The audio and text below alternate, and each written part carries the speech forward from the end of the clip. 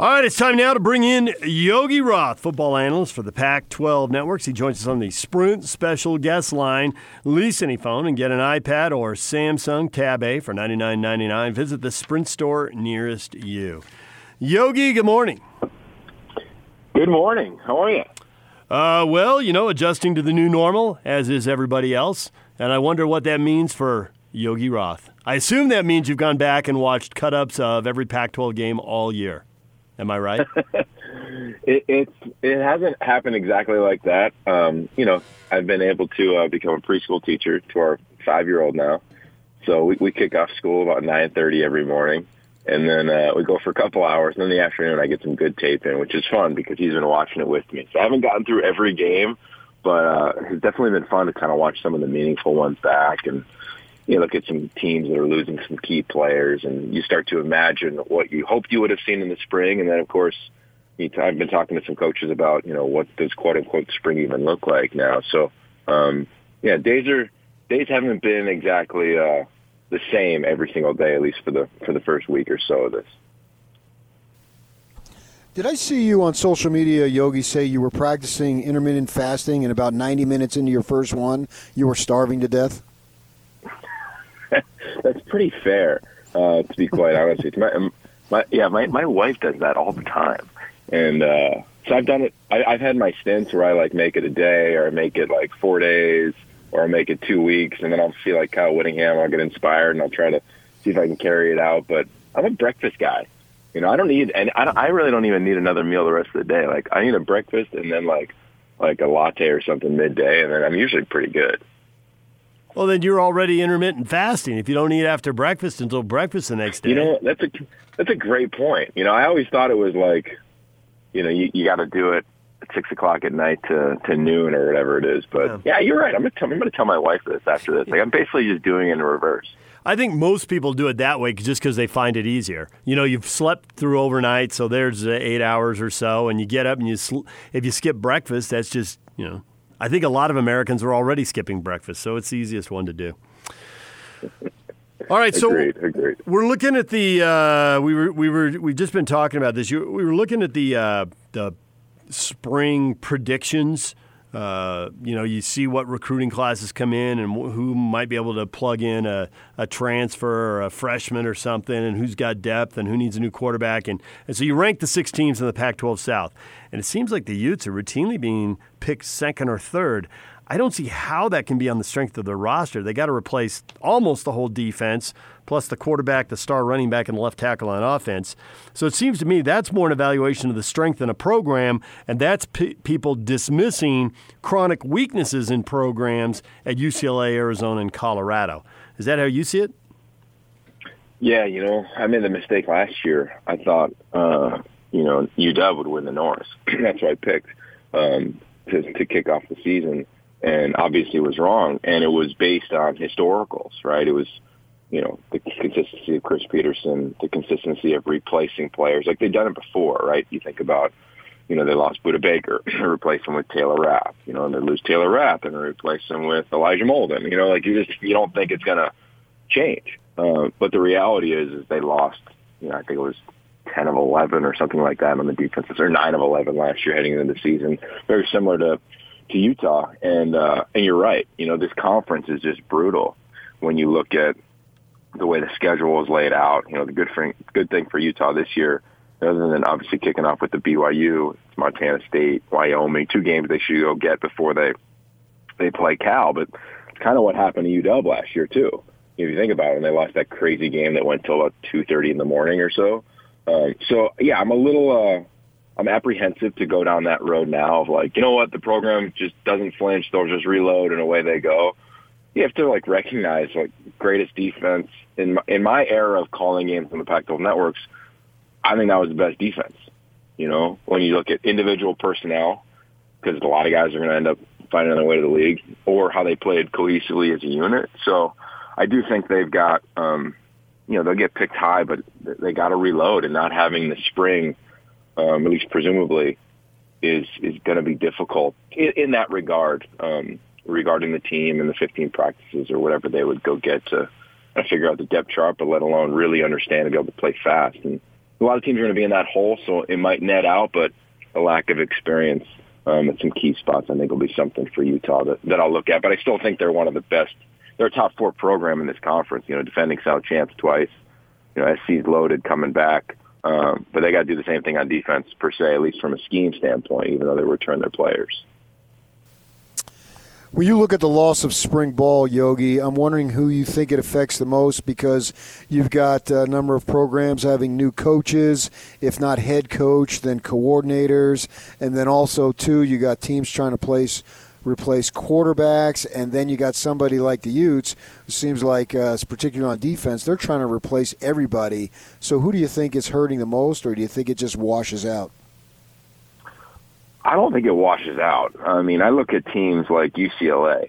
This is a team, year 3, Chip Kelly, right? I always think of like Baylor, year 3. I think they were like 11-2. They finished, I think, last year. And they started at 1-11, I believe, the first year under Matt Rule. So here's a UCLA team that was dangerous, the last 2 years of Chip Kelly, right? They beat SC his first year.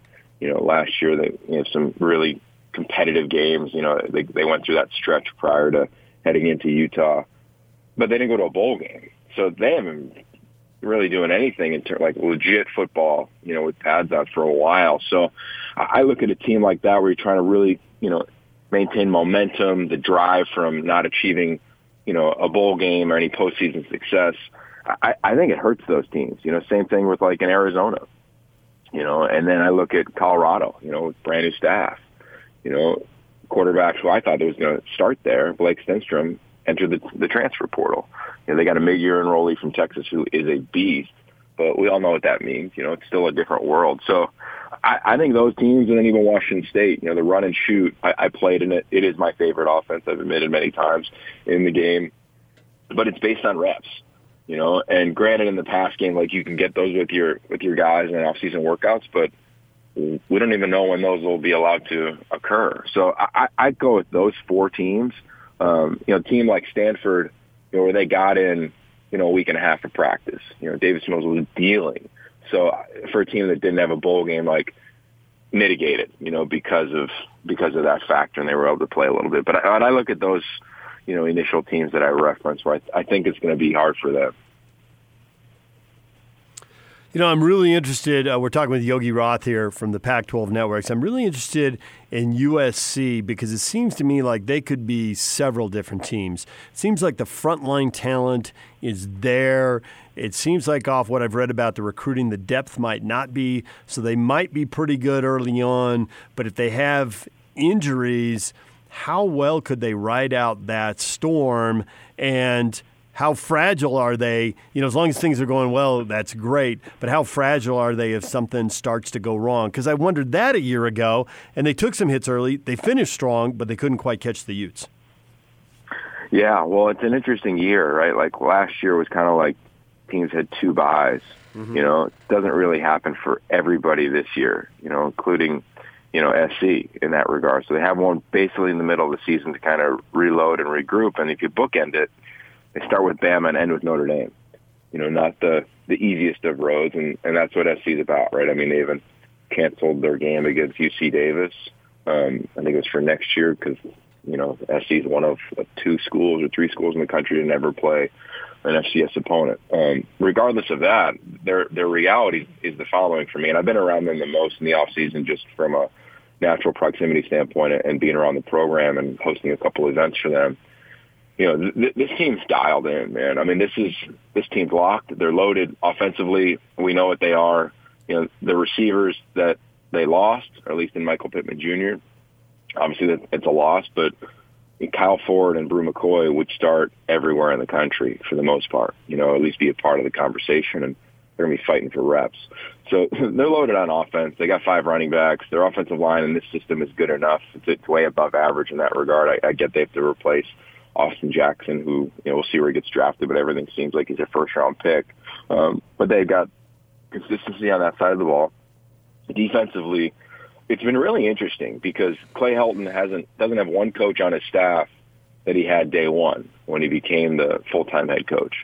But everybody there, whether it was an offensive player or a defensive player, and I was just with JT Daniels, Talanoa Hufanga, their quarterback and safety, and they talked about how they felt the staff and just a different type of discipline there. And I think that is going to be great for the program.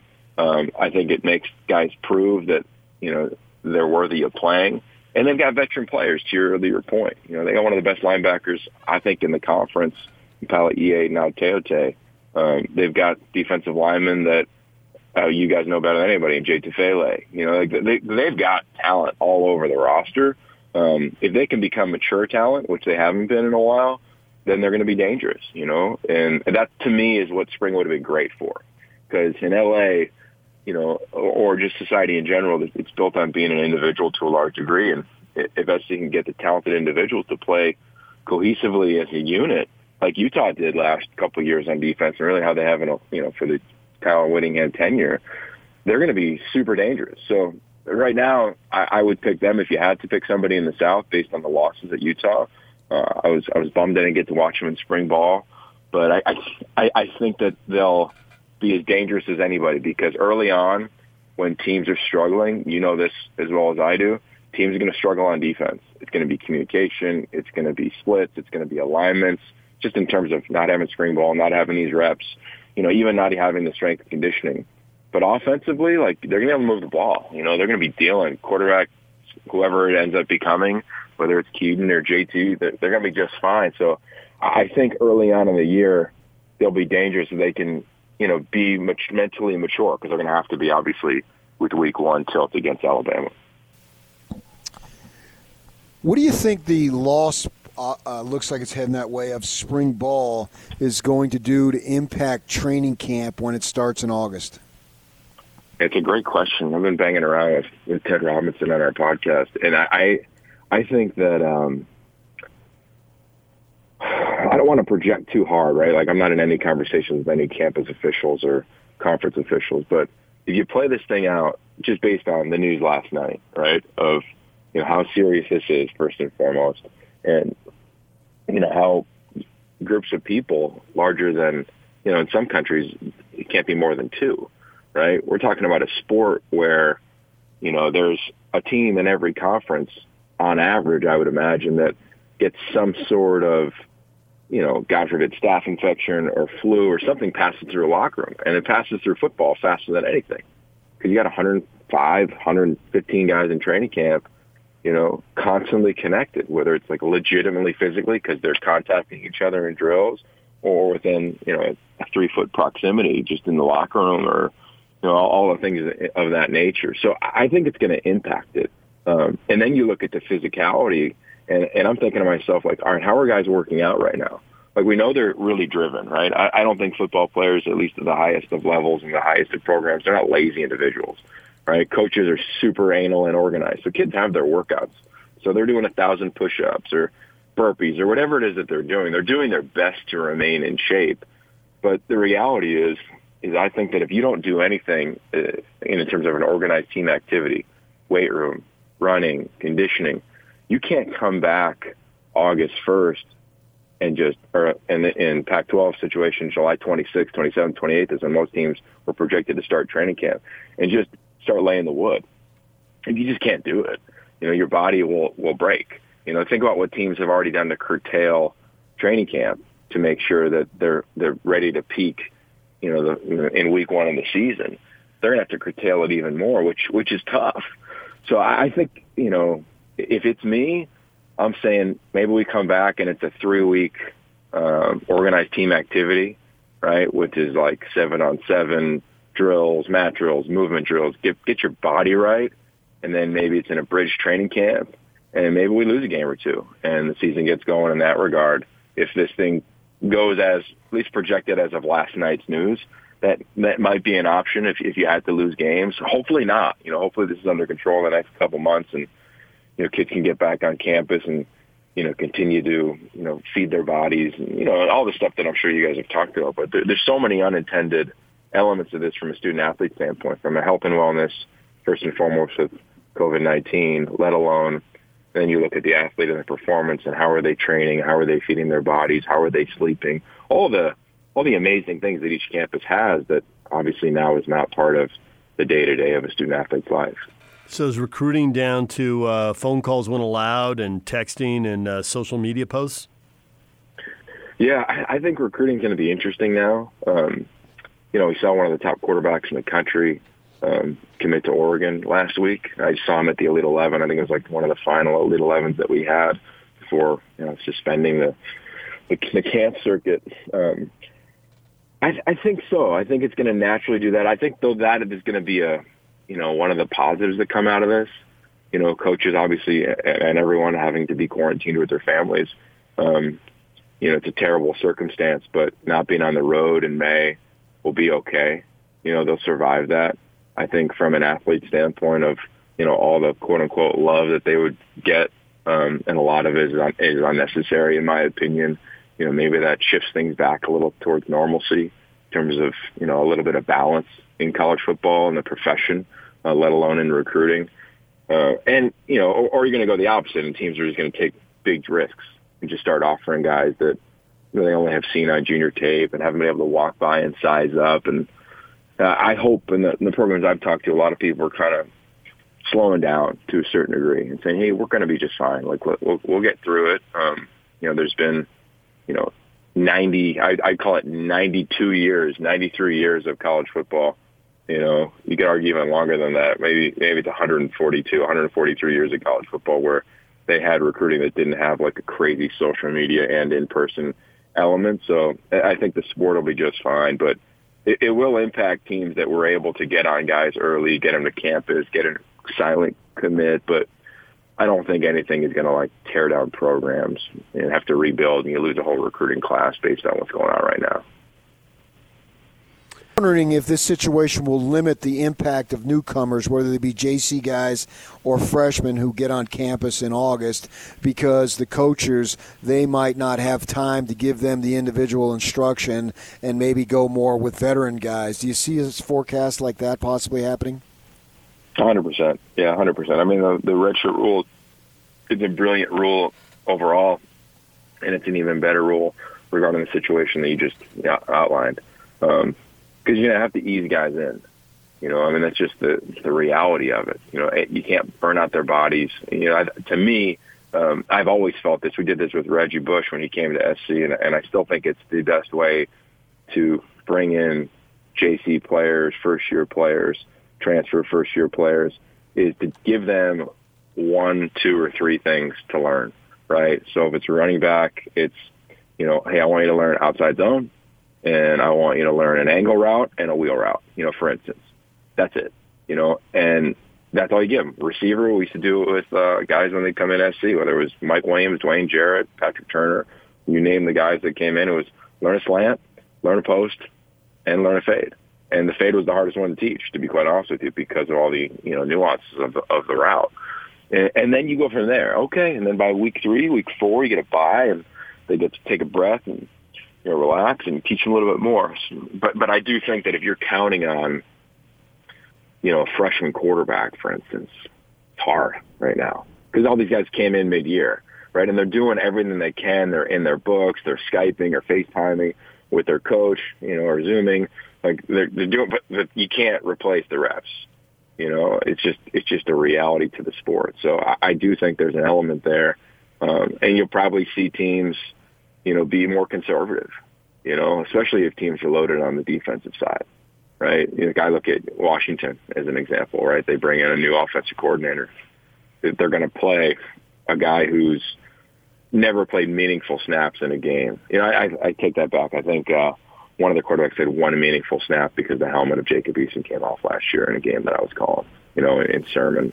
So overall, they're going to play with great defense, run the football. And that's kind of how Jimmy Lake's outlined his approach anyway, but you can't, I don't say you can't, but you're not very confident in terms of throwing out a guy who's, has had 28 practices. It's still, it's not 0, but it's still not a lot of, it's a trust factor, that I think the coaches are all going to have to deal with, but everybody's going to have to deal with it, to be quite honest with you. So it's a simplification of the playbook.